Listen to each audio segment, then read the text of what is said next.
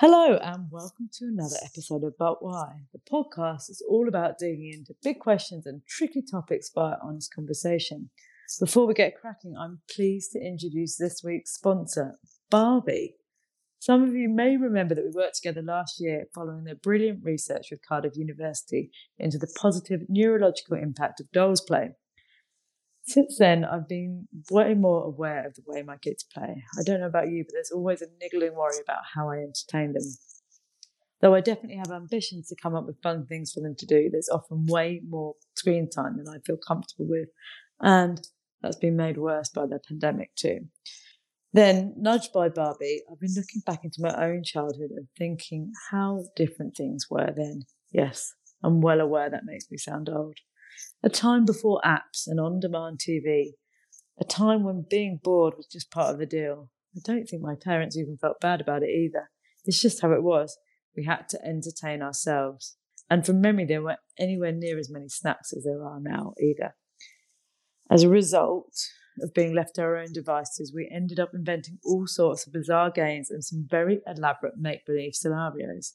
This might all sound just a bit nostalgic for the sake of it, but actually there's way more to it. Barbie's done the research. A study with Cardiff University shows that free play with dolls helps kids develop empathy, play out real-world scenarios, and learn to deal with adversity in zero-risk situations. So, in actual fact, stepping back and leaving them to play with dolls is genuinely valuable for their development. Which leads us nicely on to this week's episode.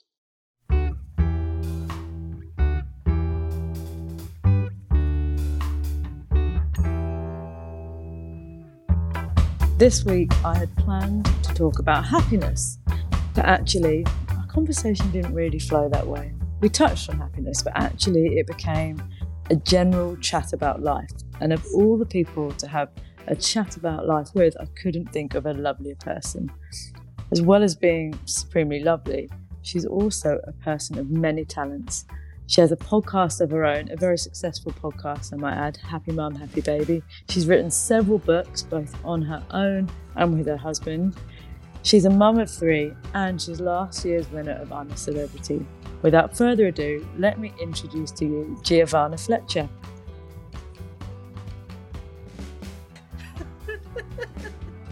Oh, she's gone. Oh, no. You're back. Sorry, Steve, I didn't even do it. I was joking. I didn't touch anything. Sorry. Have you ever, you used to record in a studio, didn't you, with your... Yeah, I did. We've done five series in a proper studio. Will you go back, which was always, or not? I don't know.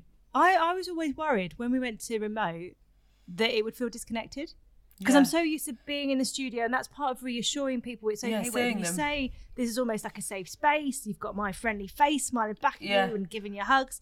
So I was worried what it was going to be like, but I think it's been what I've needed as well. Yeah. Like that human contact in like with communication has been like unbelievable for me.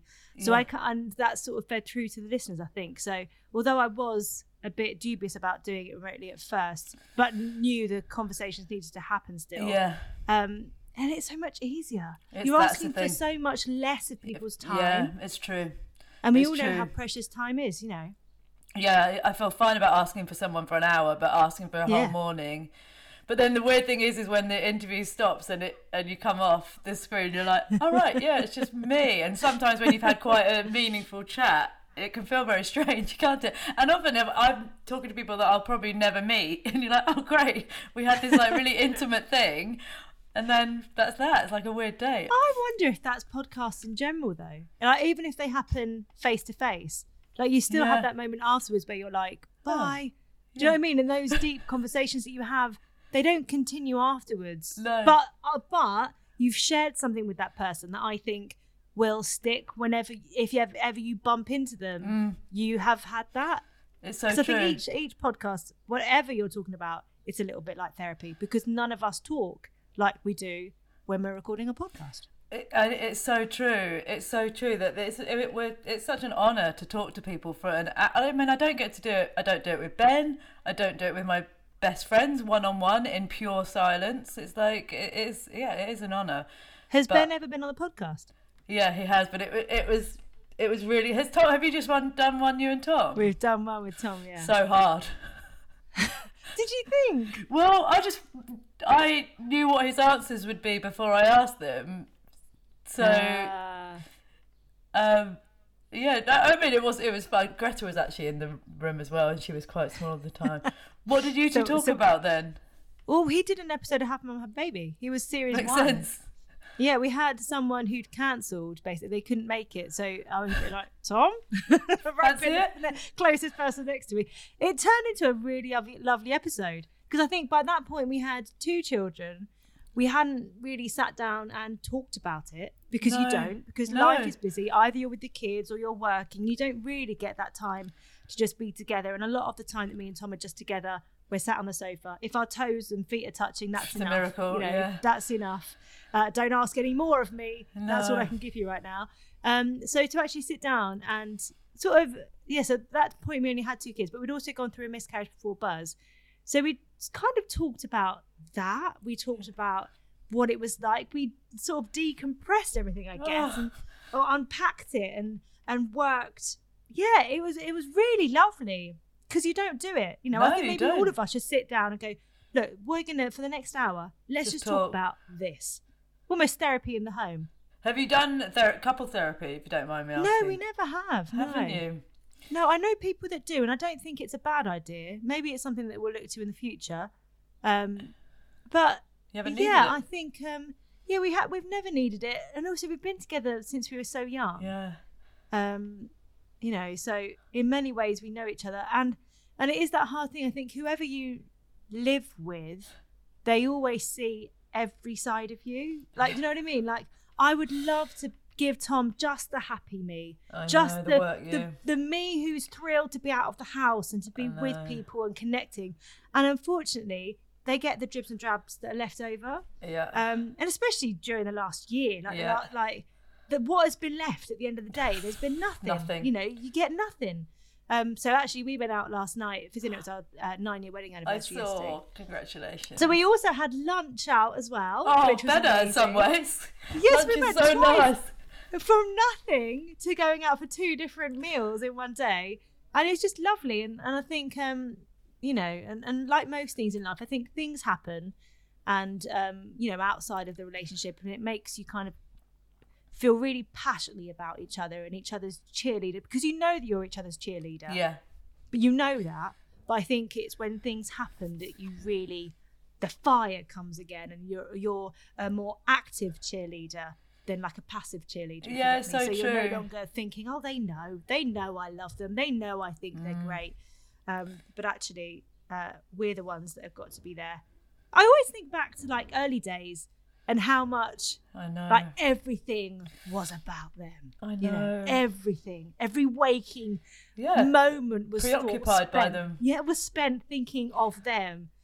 And now it's like, just don't ask anything of me. I know, like, it's such a bizarre thing, isn't it? Like the person that you give your biggest commitment to just gets and especially at the moment, the absolute least of you. And and I sway between thinking, well, this is the gig, this is how it is, and I actually watched a video of you two talking to Fern, and it's like, it will come back, but then will you regret saying, oh yeah, in a few years we'll prioritise each other again? In a few years, you're constantly going to go in a few years, in a few years. We've actually said, so before lockdown, we went away for a night. It was my birthday, and my dad came over, had the kids. We went to a nice little spa, and it was absolutely amazing. It was a spa. We had dinner.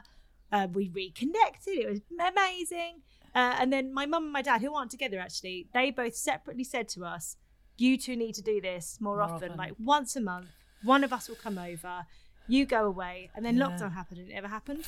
But like even last night, we're like, even if it's just a meal, just going out, or because we work from home a lot, Max has started nursery 3 days a week. Maybe one of those days we make sure we have lunch that's out of the house. So it's not just a quick shoveling. Yeah. Because sometimes we're like, we'll have lunch together every day. Yeah, 10 minutes where we're just scoffing food in. Yeah, and actually, because it's in the middle of the working day, you're not really talking. Like, that's kind of the hard thing. You're just being together. But it's the easiest thing to knock off the list. And I know myself, when it comes to like the night that we're meant to be going out, you have to really force yourself not just to say, oh, we'll just put our pajamas on and watch TV. But what you just said was interesting. It's not about just being together.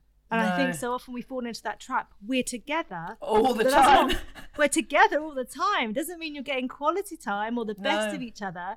So I think it's important to take moments to kind of go, or like just think about all the things that make you love that person, and the things you're grateful for, and then show them the best of you. Actually, someone I know who's been married for a bit longer than us, he said that every night before he goes to bed, he tells his wife the 3 different things, or 3 things that day, 3 reasons why he loves her, why he's grateful for her. And I just think, isn't that lovely? Just to kind of remind yourself, because we get stuck in a rut, I think. Yes, and you don't want that, because my mum and dad are absolutely amazing and brilliant, and they found friendship through divorce, which we're also thankful and grateful for. We know how lucky we are that they can still be together, all family things and Christmas days and things. But I never want us to get to that point, or to unknowingly get to a point where you can't get back. I know, and you can, and the thing is, the reason we can say this and nod is that you can see how it happened. It's like it's none of us make our vows thinking that it would end anyway, but real life is really tough, and loads of kids is really tough, and it's a lot of other humans to love, isn't it? It's a lot. And I remember having Max and you being like, 3 is the magic number, and it totally is. But 3 is chaotic. 3 is 3 kids. Oh, my word, it's 3 kids. They're so loud. They're either they fight a lot. I seem to be a referee a lot of the time, not a cheerleader, a referee, where I would like to be just a cheerleader. And it feels like, I think especially the last year, you feel yourself constantly this like risk assessing, this anxiety of what's going to happen now, who's going to hit who, like who do I have to stop, who do I have to take, it's that constant thing. And it's a lot of kids. It's a lot, and I mean, it's a lot, and you're on the feedback form for 3 kids. It's a lot. But then I keep seeing people on Instagram going in for 4, and I always thought I wanted 4. I was just like, there is nothing left of us to give to anyone else. Well, I saw someone who had 5. I think we just had Buddy. We were like, how? And they were like, by the time you get to 5, it's literally a case of, it's like, what's one more? It's not louder. It's not crazier. It's already got to a level. Yeah. But I got home from the school run yesterday and just looked around our house, and it is, because of it, that we've all been at home for a year, it's just trashed. It really, and then this morning we're like, right, decided we wouldn't let them go on screens this morning, so they decided to do craft, which is on the one hand really idyllic, but on the other it's just like, why have we got paint out at this time in the morning? Why would you do that, Clemmy? What possessed you? Because one of those things where Ben and I are tag teaming, like one comes downstairs and says one thing, the other goes upstairs, suddenly they've basically seen a chink in the armour and they've gone for it. And then not paint preschool. No, I know. A colouring pencil, a crayon, if you're lucky. I'll stick with the screens. It's just like, and our 2 oldest boys are quite similar, aren't they? And they love each other, but man alive, the physical, 1 minute they're playing and the next thing they're literally throttling each other from nowhere. How does Greta fit into that? She stirs it up. She will just go in. She's it's very different. She knows exactly, she opts in and then opts out, but she doesn't. She doesn't blow up in the fighting in the same way. How about with what's your youngest? With Max. No, sometimes he just gets fully in there. Sometimes it's Max causing all the ruckuses. Yeah, is it? Yeah. Because they'll be playing and then he'll suddenly want to play with what they have. And I feel like I learned with Buddy, so with the second. So when Buzz was playing with something and Buddy wanted it, I'd kind of be a bit like, oh, he's a baby and he doesn't understand, Right. He doesn't understand sharing yet. But then that meant Buddy just thought that he could get everything he wanted. So with Max, we're trying to be a bit more like, well, no, you know, a bit fairer, you know. He's playing with it. You've got to wait your turn. But yeah, I mean, it's just chaotic. There was a thing at school the other day. I found it quite ironic. There was a thing with the ruler method that's all about children's well-being, and and it was set at 6:30, and Tom was at work, so I couldn't get onto it. It was an online thing, and I had the worst bedtime with them ever, where they were all screaming and crying. And I just thought, how ironic that event is going on right now, telling me how I can make my kids happy. And, you know, I felt to be honest, I felt really crap. And I did cry for a long time afterwards. Once they were all asleep, you know, we'd just be like, oh, such a bad mom. Yeah. But it's that thing as well. I think sometimes you can't have someone come in and tell you how to do it right, because I think every family is individual and different. And we can all learn, we can all read the stuff and try and implement it, but it's a team effort and it's a continued effort. And I think sometimes kids are tired, kids are hungry, they realise that something's different in the home because one parent's at work, or maybe grandparents have dropped them home, and that all creates a little bit of a kerfuffle because they love, you know, playing up a little bit when people are around. So everything goes awry. And I think sometimes those things that are set to help us in knowledge can actually hinder us in some way. Do you know what I mean? Completely agree. I mean, without sounding terrible, the more I've stopped worrying about the way that I parent, the better it's been. You know, I do things with good intention, but you know, there's no way you can. Like when that chaos of bedtime is happening, mine are just going to bed later and later and later, and then they're like, I can hear them shouting down, "Mummy," and I'm just like, "What?" And they're like, "We love you." And I'm like, "Oh God, I love you too, but can you just go to sleep?" It's just like, I start the night with really good intentions. I do my calm voice. I'm like, it's time for bed now. We'll put on some like music that's nice in the background. They don't listen. They don't respond to it. I'm just like, get to bed, please. I know, enough is enough. We have clocks and we do wind down, and then I'm just like, what can you do? They do just sometimes need just to be told where the line is. Yeah. I think. Yeah. I don't know. I mean, we're trying our best. Exactly. And that's all we can do. Yeah, and it's been a mad year. It has. And they, like, as we adjust to each re-emergent out of this, you know, every time the rules change a little bit, everything, you know, our working patterns change a bit, our social life changes a bit, and that all feeds back down to them, doesn't it? So I don't feel like we've had a very good run at it, especially for us with the age of our youngest. I was really like, right, getting out of having my youngest, out of Greta, this is going to be the good patch. We're going to really, really nail this, and then a pandemic rolls in. Yeah, and I think it's the knock-on effect of it as well. You know that at any point, your child's bubble could end up in isolation for 10 days, you know. Yeah, and so, you know, I feel like sometimes I'm getting somewhere with, like, say, work, and then all of a sudden you're like, oh no, that's going to press pause for 10 days because that's not getting done.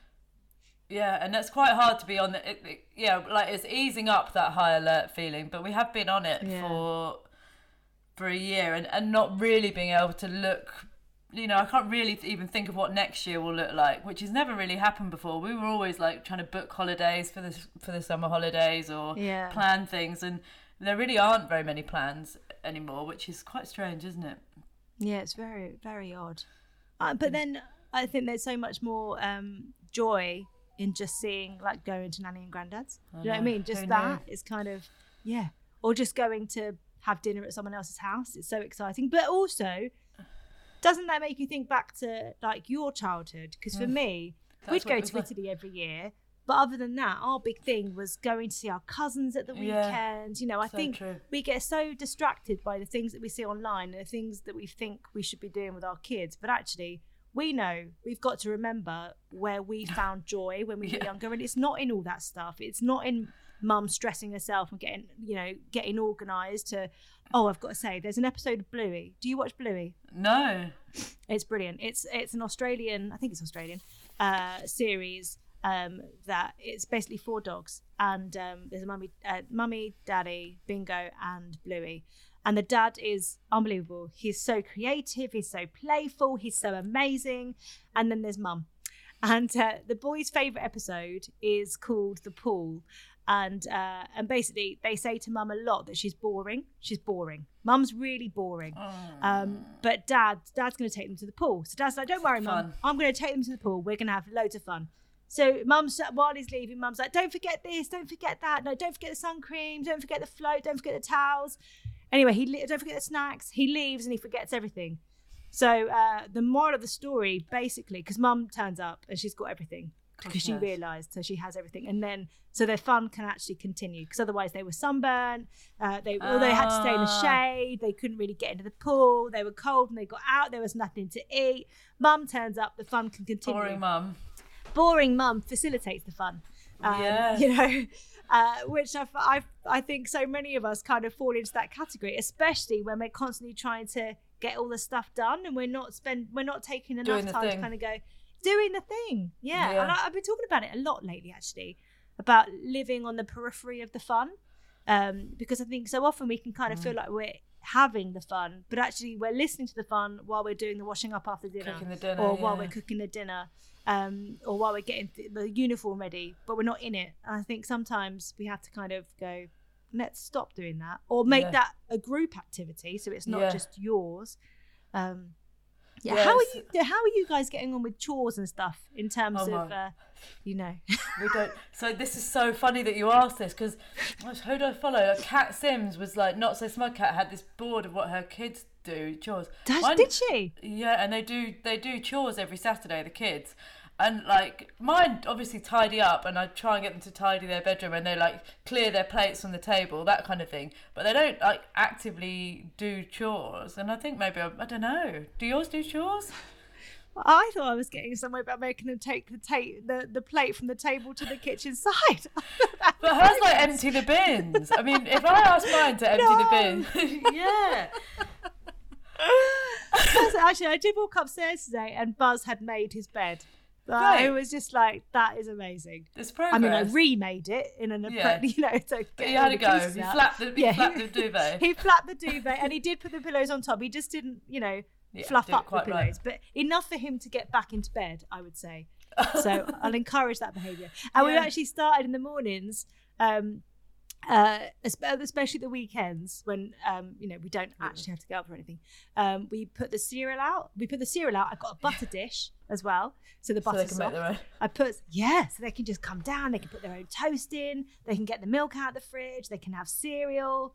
Just trying to get that little bit of independence. That I think the main thing that's been taken from them in the last year is independence, and that that's trying things out for themselves that they would have done at school, and instead they've had us as like little hawks looking over them, like little helicopters.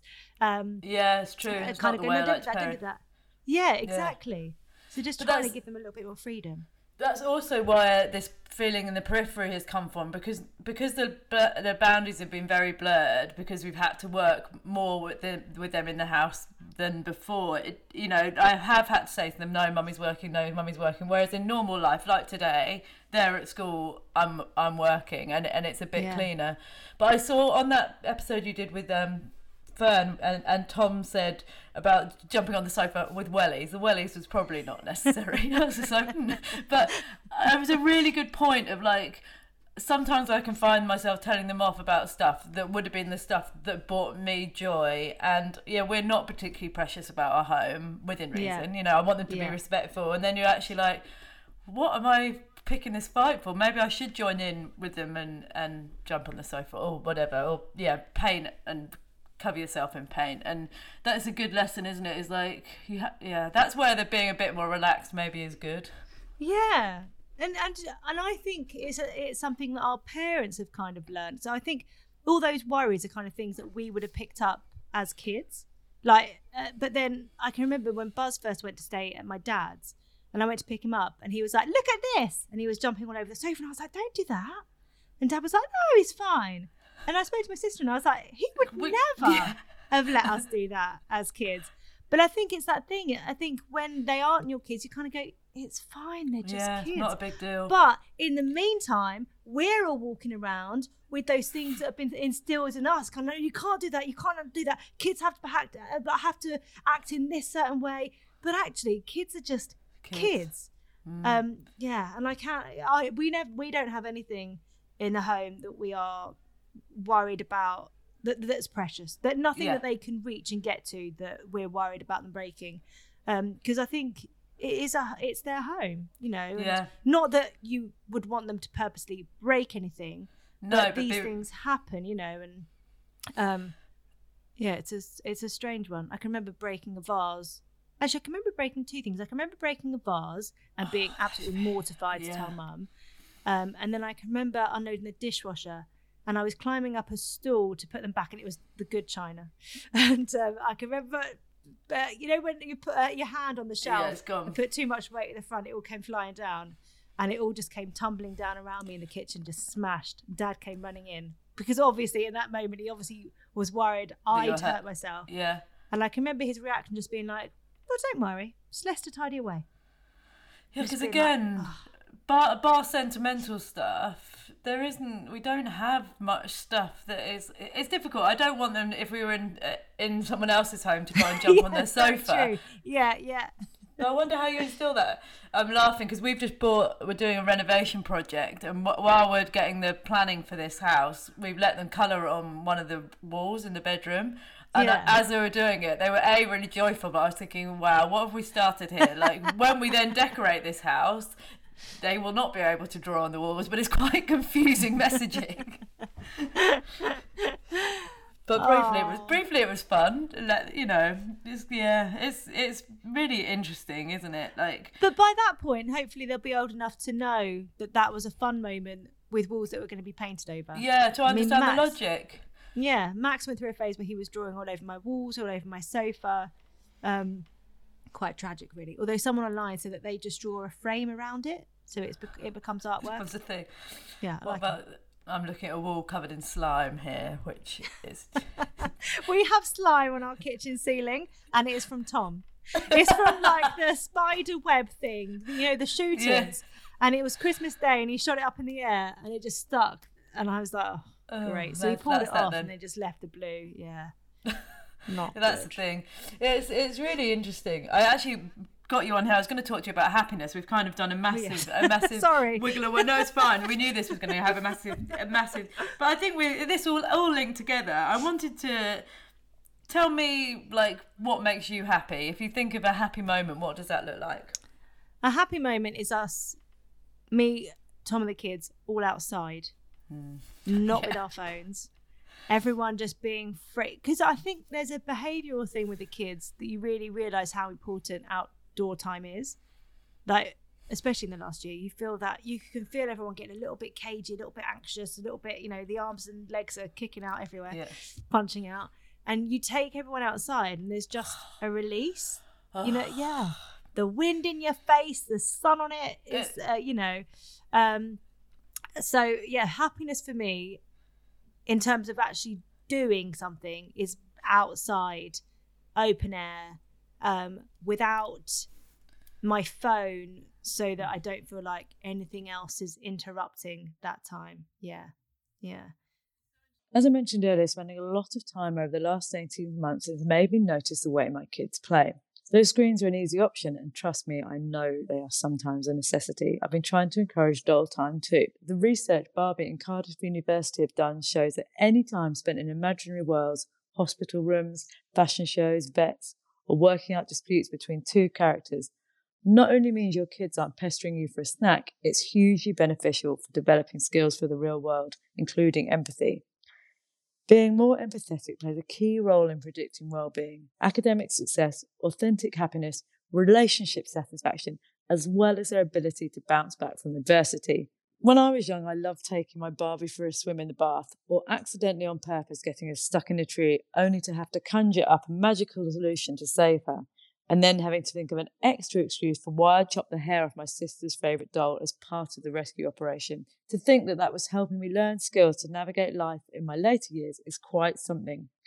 Makes you consider the whole idea and importance of true playtime rather than screen time.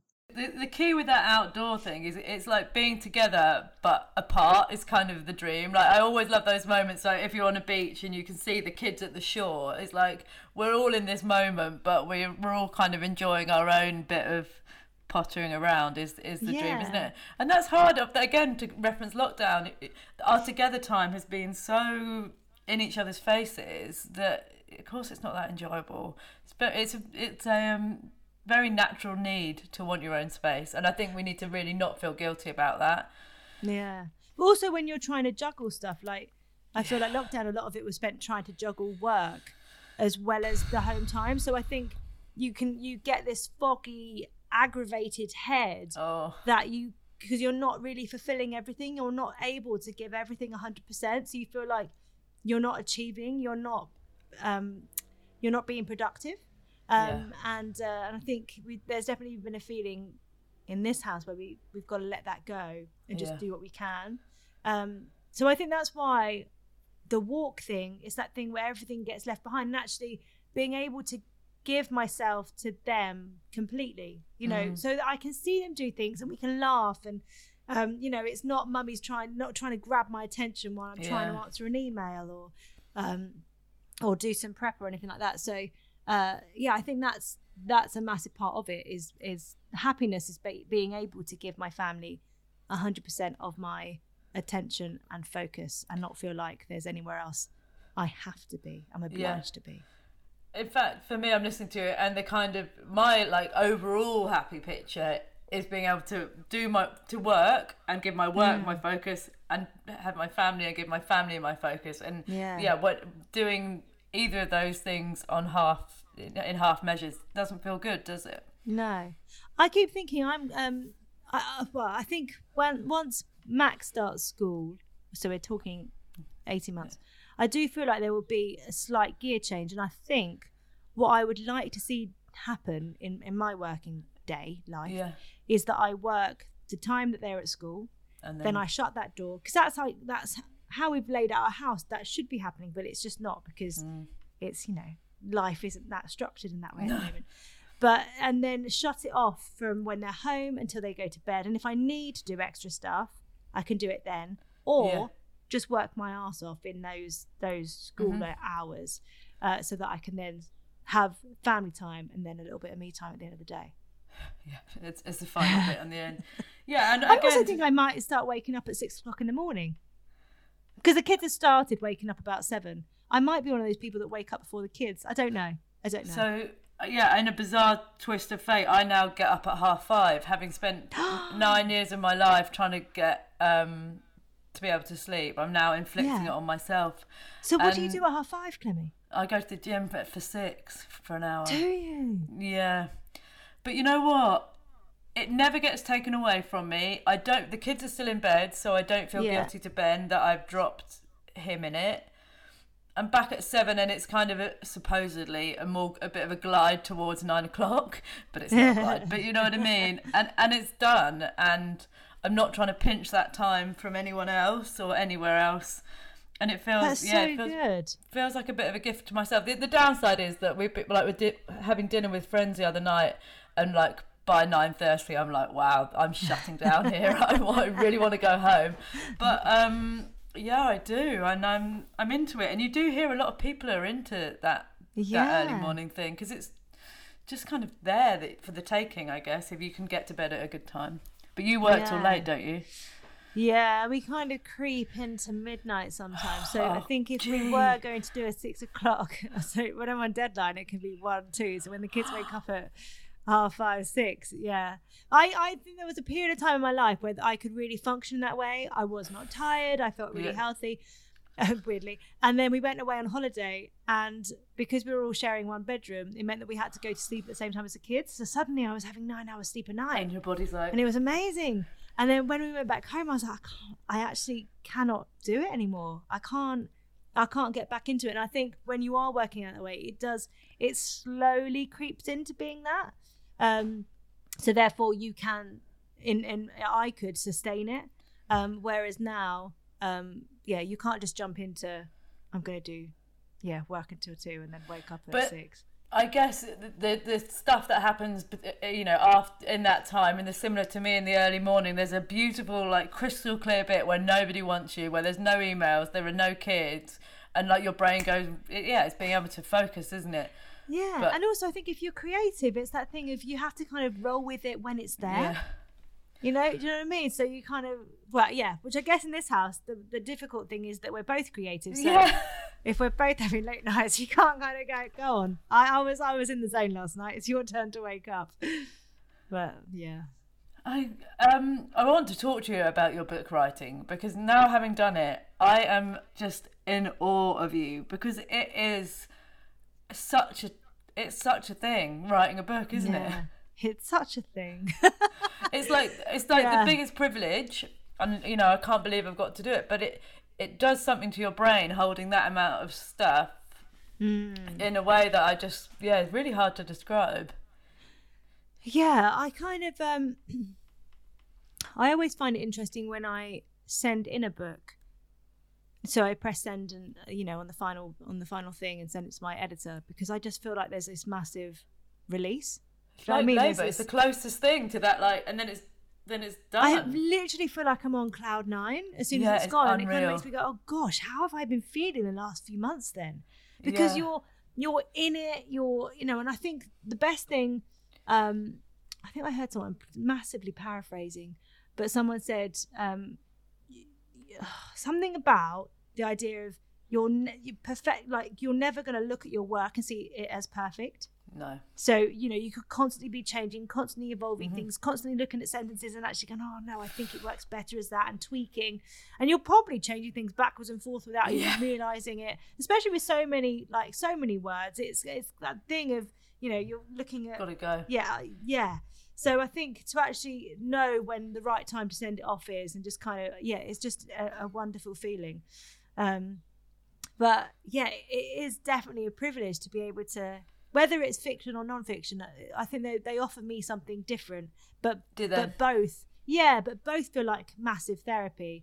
And I do find that often I write what I need, even though I don't know that at the time. That's amazing. Yeah. So, whether it's getting lost in characters or, unloading how I feel as a mum, I do. Yeah, it is what I need. And my writing has definitely changed a lot over the last, how I do it over the last 10 years. Has it? Because, I've been writing now for 11 years, because I got 10 years. Because I got my first book deal just before we got married. So I would have been writing for the year before that. So 10 years. And I used to wake up, have a shower, get into a clean pair of pajamas, come downstairs, have breakfast, probably look at the news, bit of social media, read over what I'd done the day before, have lunch, then probably a nap, actually. Probably that's really? A good time to nap. Wow, it's a different time of your life. And then around 3, I'd start working through to about 9, but I would be properly focused in it and get on with it. Whereas now, it's much more working day is when the kids are out. And then at night time, because night time is the best time to work, really, because everything is silent. Yeah. But do you go to the hell zone before each hand in, or are you better at working in a way that doesn't send you quite so close to the edge? Because do you get better at that? I saw this great thing. A friend of mine showed me this great thing that was all about the process of creativity, and I'm going to again paraphrase, but essentially. You start off with an idea and you think, this is amazing. Nailed it. Nailed it. And you start working on it and you're like, oh, it's good. And you're like, oh my God, this is absolute crap. Then before you know it, you're like, oh, this is good. And then again, you're like, this is amazing. But you have to go through that to kind of get there. So I think sometimes, especially since, I think with writing, I think I've worked every book slightly differently. I used to write, then turn it red, then go back over it. So I'd write in chapters and really go through each bit. Whereas this one, I'm writing it knowing that I'm going to go back and add a few. So I'm writing notes and kind of going, I should add this little thing, or wow. this should, so which is interesting because you're kind of writing knowing that you're going to go back in and change things. But it's, I think each book you approach it differently, which is quite nice. And it depends what the subject is. But that was the thing that I found quite hard to stomach, is that I had to write the book in order to write the book, which sounds really mad, but I had to get it all down to be able to see what it was that I wanted it to be, and then you're like, right, so, and basically you go back to the beginning and begin to unfurl it again. I've got to say, I've started reading it and I feel like I'm learning so much. Oh, thank you. Never mind the kids, I'm learning. Yeah, it's a when I'm doing the last day of the audiobook tomorrow, and I was just like, no wonder my brain was exploding last year. There's so much information gone through it. It's so good. And I love the fact that you brought so many people in as well. Oh, thank you. No, it's not. I think it's that, and that's what you do so amazing with everything that you do and the way that you curate stuff. It's that thing of, you don't have all the answers. You know what I mean? But here's someone who really focuses on this, and I think that's brilliant. Thank you. I mean, I wouldn't know any. I really admire people who sit in like expert positions, because I just feel like I'm constantly learning all the time. But that's. I think it's lovely to be in your position though, where you're pooling together that knowledge. Oh, thanks very much. I appreciate that. And would you say that writing is a happiness for you? Yeah, absolutely. Yeah, like I said, it's that thing of, it's the therapy that you don't know that you need until you're writing it, and you can get lost in it, in this world where people are making different connections, and you get lost in the funny, or you get lost in the emotion of it. Even writing sad stuff, there's something really cathartic about it, and wonderful. And it's definitely my happy place, because I came to writing at a point where acting wasn't happening, and I started writing thinking, am I going to be good at this? And I thought, well, it's a character. You're writing first person. You're writing, all you're doing is talking, and it's essentially everything that you know. It's where they've been, it's who they are, it's where they're going, it's what they like drinking, what they don't like drinking. It's all those things, all those nuances, everything in a book. It's like one big monologue. You're telling a story, because that's the through thread of everything that I do. It's storytelling, and I think as soon as I got that in my head, I was like, I can do this, and it just it has become that happy place of just being able to just tell a story and kind of get lost in it. Do you feel like you know each of your characters? Like, you've met them? Oh yeah, absolutely. Especially since, at the moment I'm writing a book that's 3 different people. Yes, I want to ask about this book. Sounds great. Yeah, so it's 3 different people who are all friends, 2 guys, 1 girl, and it's that thing of you're writing first person for all of them, so you have to kind of sit in them a little bit, if you like, which again is, I think, another reason why I need to get it all out and then go back and really make sure that I've hammered home each individual, who they are, how they say certain things, just to make sure that the characters aren't bleeding into each other, making sure I know exactly what each person's want is and desire, and what their flaws are, or what eats them up. And I think you need to get into the nitty gritty of it, really, of each character. And it's a joy to do, and I think you ultimately, you definitely fall in love with every character, and you fall in love with them for all of their flaws. I think the best thing I got told when I was first doing Billy and Me, really early on, when we were looking at I was writing out the plots and stuff, and I was talking to an agent who was helping me. She was like, you've got to remember that all the books that you love, each individual is flawed, and you love them for that. You don't want to read about someone whose life is perfect, because that feels so far removed from yours reality. I think that's something that I've taken on in every single book, and to write from the heart as well, because I think I get a little bit sidetracked sometimes with how things sound, and just write it. Yeah, because when it works and you're flowing, that's because you're not second guessing yourself. It's because you're just letting it pour out, and you're like, oh, well, that was easy. It's like, yes, because you're just, you're just writing it, aren't you? And I know some authors who, for the first drafts, they might write 10,000 words a day, where they're literally sat down, boshing it out, and then they'll go back and then go, how does this structure look? How's that character? Wow. I think everyone's a little bit different. Some people will completely ditch that and then start writing properly on a draft, or they'll use that. But I think I'm a bit too. I'd never chucked away a big chunk of work. Haven't you? You've never gone, no.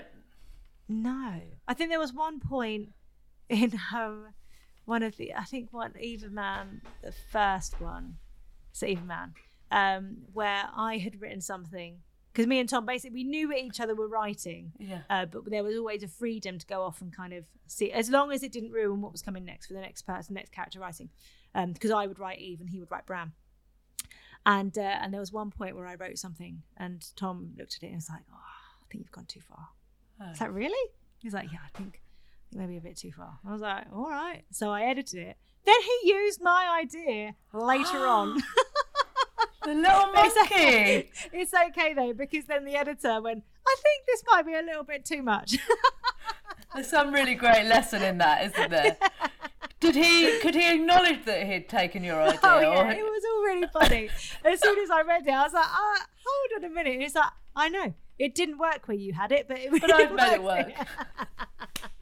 I think that's the thing of working together. You can't be precious, and I actually do think that that's something that Tom and I both have from even being young and going to drama school and going for auditions and then going to older drama school. For me, it's that thing of everything's constantly evolving, and work is work that can be molded into something else, and it's constantly changing and finding its own feet and its own legs and legs and feet, and it's going at its own pace and its own direction. So I feel like we never feel like we're set on one thing. We know that anyone who whether it's an editor or a copy editor, we know that everyone just wants the best for the piece, whether that's and us too as well. So I think we know not to get too precious about our work, and to know that changes are fine. You can't. I think that's very healthy, though, isn't it? That's what I was going to ask you, because the array of work that comes your way. What is it that makes you jump for something? Do you go on your gut? Have you got some kind of values as a family? Have you got some hard nose, or is it case by case? I would say it's case by case. It's definitely case by case.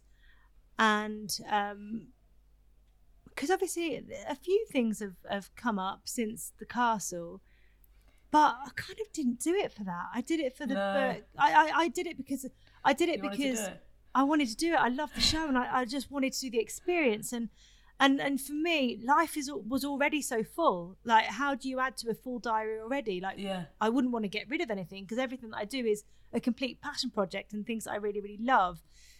So I think it's about looking at each thing and thinking, how is this going to affect the family? Is this a really good opportunity that you can't turn down, that might lead to something else? Is it and also I think what's interesting book wise is that I've started thinking my head and putting it in my diary. I feel like I promised this time to Penguin.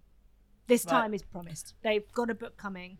And therefore, whatever comes in during that time, doesn't matter how great it is, that time is unavailable. Which, really? If you worked on any other thing, if you were working on a TV show as a presenter, that would be fine. Because you're out of the house. There's something about book writing that I almost feel like people feel like it's fine. You can write a book another time. Yeah. Do you know what I mean? It's fine. And actually, for my own sanity, I've kind of started to say no to things. And just I think it's the balance for me is knowing my boundaries.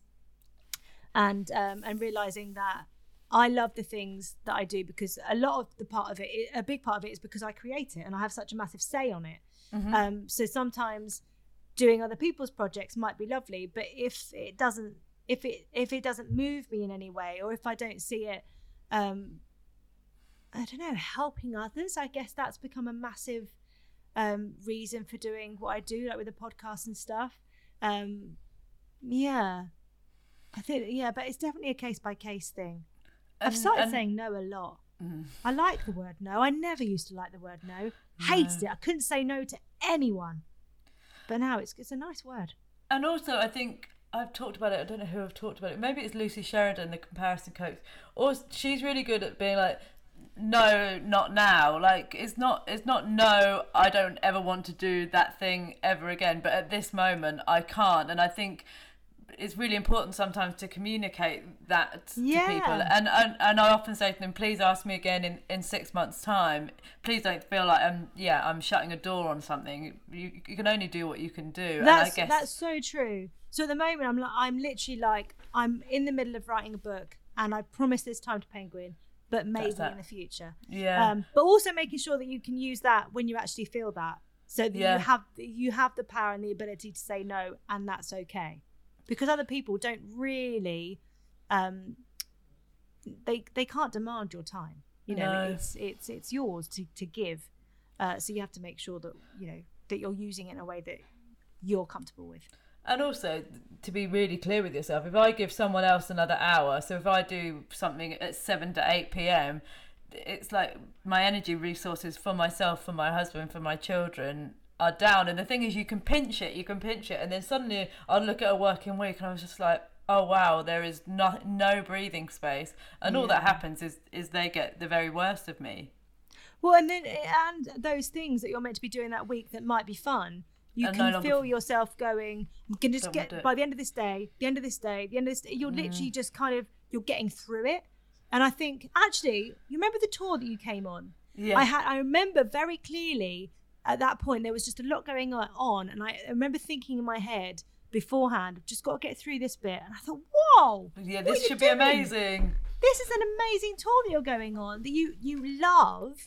Get out of that space, and you've got to enjoy what you've set up and what you're doing. So, yeah, I think, but it's that thing, isn't it? Being very aware of where your mind is at, and knowing that you can feel in that way. So next time you're looking at the diary, adjusting it accordingly. Oh, hi. There you are. I'm back. Yeah, it's so true. But I also wanted to flag, because I was going to ask you when I had a structured questions that I've not even sorry, asked any. I think it was me. I just kind of I was like, these are utterly pointless. Adult interaction. I'm so sorry. I'm so sorry. Look at you, all that planning. That's fine. Just riddled on about nonsense. No, but I've gone with it. But it's so funny because in every interaction I've ever had with you and the way that you present online, you are such a kind of a happy, positive energy. And I think it's really important to know, for people to know that is still coupled with having to set boundaries and knowing when you get burnt out, etc., etc. Yeah, I think and for me, doing those lives, being online, doing the podcast, it makes me happy. It make that human interaction makes me so full of joy, and they are as much for me as they are for anyone else, in terms of how they make me feel being in a room and talking about a tricky moment and having other people just nod or go or laugh. You're like, yes, the one. It's not just me, and it takes that moment of it to leave your lips, or you to type it out, to actually kind of go, is this normal? Is it just me? And I think, so that everything that I do, it helps me as much as it helps other people, I think. It's so true. It's always the stuff that feels a bit weird and a bit uncomfortable is always the stuff that resonates with people. Yeah. And what a gift to be here. And actually, to circle back to our conversations about parenting, we're not by any means long way down the line, but we have both been on similar journeys of trying to learn how to be okay with the chaos of it, I suppose, and that it can feel really difficult at times, but that doesn't mean it's all going wrong, which is definitely where I was in with Bertie. I was just like, a bit of a bad time felt like the end of the world, and it doesn't need to be that way. Yeah, absolutely. And I think we've all just got to be it's that thing, isn't it? We've all just got to be a bit kinder to ourselves. But it's mad how much you can say that in places and then find yourself filling your diary up or talking to yourself badly because you had a shouty bedtime. And it's like, oh no, this when we talk about being kind to ourselves, it's exactly this, of not going down that loop about the bad bedtime. Yeah, you're so right. I mean, the other night I had a good old cry, like I said, at bedtime. And then afterwards I had this weird moment where I put it on Instagram stories because I'm a twerp like that. But I had this weird moment where I was sat outside and there was a magpie. They're all single magpies at the moment. And I could hear him really making his little barking noise that they do. And I looked up and we've got magpie nests in the tree by our house. And there was another bird by their nest. So this magpie was going berserk, obviously, because the chick or the egg was in there. So he came flying back, went really berserk. The other bird was just like avoiding him and just looking at the nest. And then I could hear another magpie in another tree start chirping up. And then eventually he came flying. I'm saying they're all he, but he came flying over. The two magpies worked together to get rid of that other bird. And then the other magpie just flew off. I don't even know if they knew each other or if it was just like, this is a magpie in distress, I'm going to come and help. And I just, for me, that weird moment of having a bad time, I was like, wow, the power of coming together can get rid of those big like black birds that are horrible. We're going to eat our chicks. And that it just, for me, it just kind of, it just symbolized the power of together and how we're never alone in the shit. And then you go, God, is this middle age or am I losing it? Because was bedtime that bad that I'm taking, solace in what magpies do?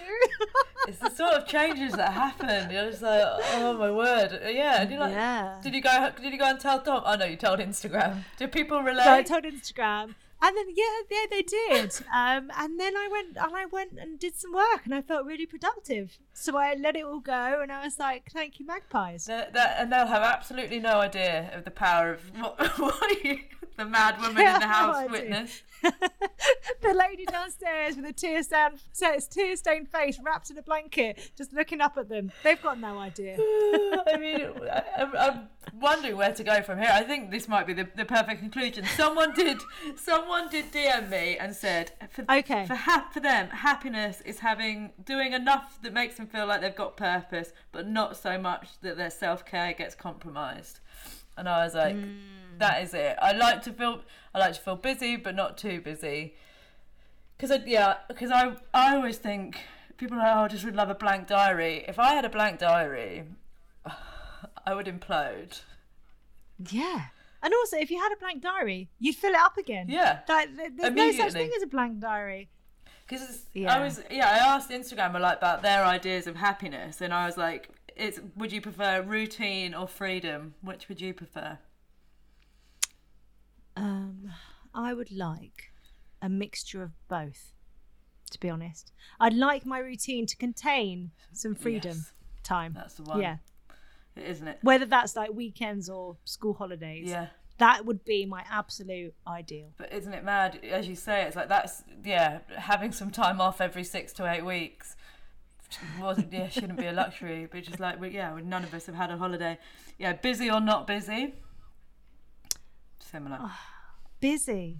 Yeah, but similar. Yeah, busy, but with times of not busy. Yeah, so you can, like Martha always says, like, so you can go for a wee, so you can have lunch sitting down. It's like, they shouldn't be. God, I cried listening to something that she did for Papa My Baby, where she was saying about, going to the toilet by yourself, going and having a shower. It's not me time. It's not that's just human decency. Yeah, having a glass of water when you think you're thirsty, not leaving it another hour to get yourself a drink. Yeah. I mean, how many times have you needed a wee and just not gone because dinner's on, got to feed the cats, got to do this, got to do that. And before you know it, you're not been. No, and you just wouldn't say to your kids, hold on. Just like, I'll take you for a wee right now if you need a wee. It's like, she does always say, like, what do you need? What do you need in this moment? Yeah, actually, I just need a wee and a drink and I'll feel better. Quiet versus party. Oh, quiet. Same. But I've been in this is going to be a whole different podcast, so I'll stop. But I've been in a bit of a spin about this recently because I realised that I actually am quite I like quite boring stuff. And I think we always hold up this idea of like happiness being quite wild and this party person and easy come, easy go, and that isn't me. But actually, I think maybe it isn't most people really. When I go on, like, say, a book tour and I get to a hotel, I sit on the bed and I sit in silence. Just like this. That's it. Yeah. And I'm like, isn't this amazing? Yeah. That's it. But maybe that's because we don't have that. Maybe if we had silence all the time, we'd be a bit like, give me the crazy. Yeah, it's true. Like general life is so crazy that of course you don't crave it. But yeah, give me an early night. I'm not actually not going to ladder down this really boring. A walk, a nice meal, and I'll be very happy. But those are the great things of life. I really think that. A nice walk, some good food, some good sleep. That's it. A good book. Yeah. Yeah. Bit of sunshine. Jobs are good and. Yeah. Throw in a few friends every now and then if they're going to be nice and quiet. Yeah, they opt in at the right moment. But you know what? The good thing is, as we're saying, that those are attainable things. That is why, you know, for us, we have to get in a car to go for a walk, which is annoying. And as you know, a high stress moment as well. Can you get in the car? Can you get in the car? Can you get in the car? We have one of those multi-mac car seats, so no one's got an assigned spot. So we argue every time about who's going where. And they like to try and get in through the front and the back, and it's like, can you just get it in the car? Gosh. Yeah. And then you get everyone in the car and someone's like, I didn't go to the toilet. We've got a snack. We've literally just haven't even gone anywhere. We definitely didn't have snacks like this when we were young, did we? No. Like, literally never. Literally never. I remember being hungry quite a bit. Yes. These kids don't know they're born. Yeah. Well, this was a brilliantly not concise episode. I'm so sorry. Don't you be apologising. It's mine to direct, and I just didn't bother. I mean, we had a lovely chat. I had to think about those magpies quite a lot, and literally laugh to myself. If you next year, there'll be a special book with birds in about. I mean, I can see where this could go, can't it? The birds out the window. But it turns out lots of people are worrying about magpies at the moment because they're seeing them on their own. Because so many of us believe that whole one for sorry. Why are they on their own? But I think it's this time of year because the other one's in the nest keeping the chick healthy. Fine. Or it's been building the nest and stuff. So I think we've been through a period where we just all see one. And I can't deal with that because of all the superstitions. That is my one. Yeah. Okay. I've been known to get off trains before to see the other magpie. Wow, this is a real part of you. Yeah, it's a real thing. Well, but I've progressed the superstition. So if I see them, they can't be separated by a tree or a fence. They have to be together in an open space. Gee, I think that's really creating hard work for yourself. And whatever I am thinking about at the time where I see the single magpie, or the two, because it's either good or bad, that is what's affected. So I'm like, oh no, this is doomed. So it's so the headline is, G looks like she's got her shit together, but actually she's absolutely insane and hanging a lot of her life on magpies. How do you decide what work projects? Well, if the offer came in whilst I saw a magpie. You're laughing, but it's true. It's true, actually. I was doing something and I kept seeing single magpies and I just thought, I don't think it's right for me. The thing is, this is fine if you stop it here, but these kind of weird foibles can become... They can become quite... look at how it's grown in 10 years already to this point. What's it going to be like in another 10? Oh, yeah. Just, you need to put a safe space in it where you're if I find that something happens. I mean, I don't know where you go from here. Tell Tom a safe word. If I get to this point with the magpies, please take me back. Imagine going to rehab. Why are you here? Magpies. I mean, it can happen. And I'm really into astrology, and people think that's bonkers, but it's no more or less bonkers than that. Are you into it at all or not? A little bit, but at least with that, it's something that's been it's well, I guess it's all the same though, isn't it? It's what nature's giving us. Yeah, and where you choose to put your. Often I think, because I did a tarot reading last year, and everyone's like, "That's mad," but anything that makes you ask questions of yourself, and it's not telling me the answers to anything; it's making me interrogate it. And so it's fine. I wouldn't suggest making huge life decisions based on it, but interrogating anything in a bonkers way is fine by me. What a way to... That's good fun. It's good fun. Yeah. Well, this has been an absolute joy. I mean, we literally could carry on talking indefinitely. I know. Thank you so much for having me been a pleasure. I hope that before too long there'll be some real life thing. I think it's coming. I know, that would be lovely. I think so. Any minute now.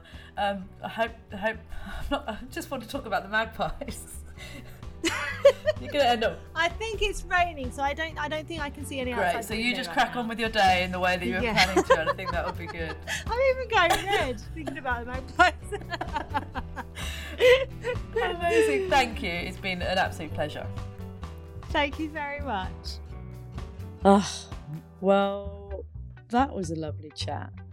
And actually, though we seem to be ambling through all sorts of things, through kids and husbands and work, actually, it really reminded me of something. The last year, or the pandemic, has reminded me a lot of those newborn days, of that time of feeling disconnected, of not feeling like yourself, of not being able to look into the future and just getting through the drudgery of each day, and also feeling generally alone. And funnily enough, when I met Giovanna, it was when I was in those baby days, and I remember back then that she had this amazing ability of just making me feel that even the weird bits and the less easy bits of parenting were very normal. And so it kind of feels like a very full circle thing. Whatever you see on the internet, whatever glimpses you get of people down the park, you never really know what's going on behind doors. We're all muddling through the same stuff. I've been talking a lot about Barbies, and play and other dolls formed a really happy and seemingly important part of my life, and now my kids' lives too. But what do you think? Over the next few weeks, I'm going to be asking a series of questions on Barbies, doll play, and the importance of developing empathy over on Instagram. And I really hope you can share your experience and thoughts. I'm also going to be doing a mega competition with no reason to win a huge bundle of Barbie dolls. Keep your eyes peeled for that. To learn more, head to Barbie's Benefits of Play website, including 10 tips on how you can help your kids develop empathy. In the meantime, thank you so much for listening. Please do rate, review, subscribe, and tell your mates all about it. Or get in touch at butwhy@clemmietelford.com. I'm off to ask my mum if she's still got any of my Barbie collection left. One thing I do know is all those amazing tiny shoes are long gone. In fact, maybe my sister hid them as payback. Wishing you a lovely day and look forward to catching up next week. Bye-bye.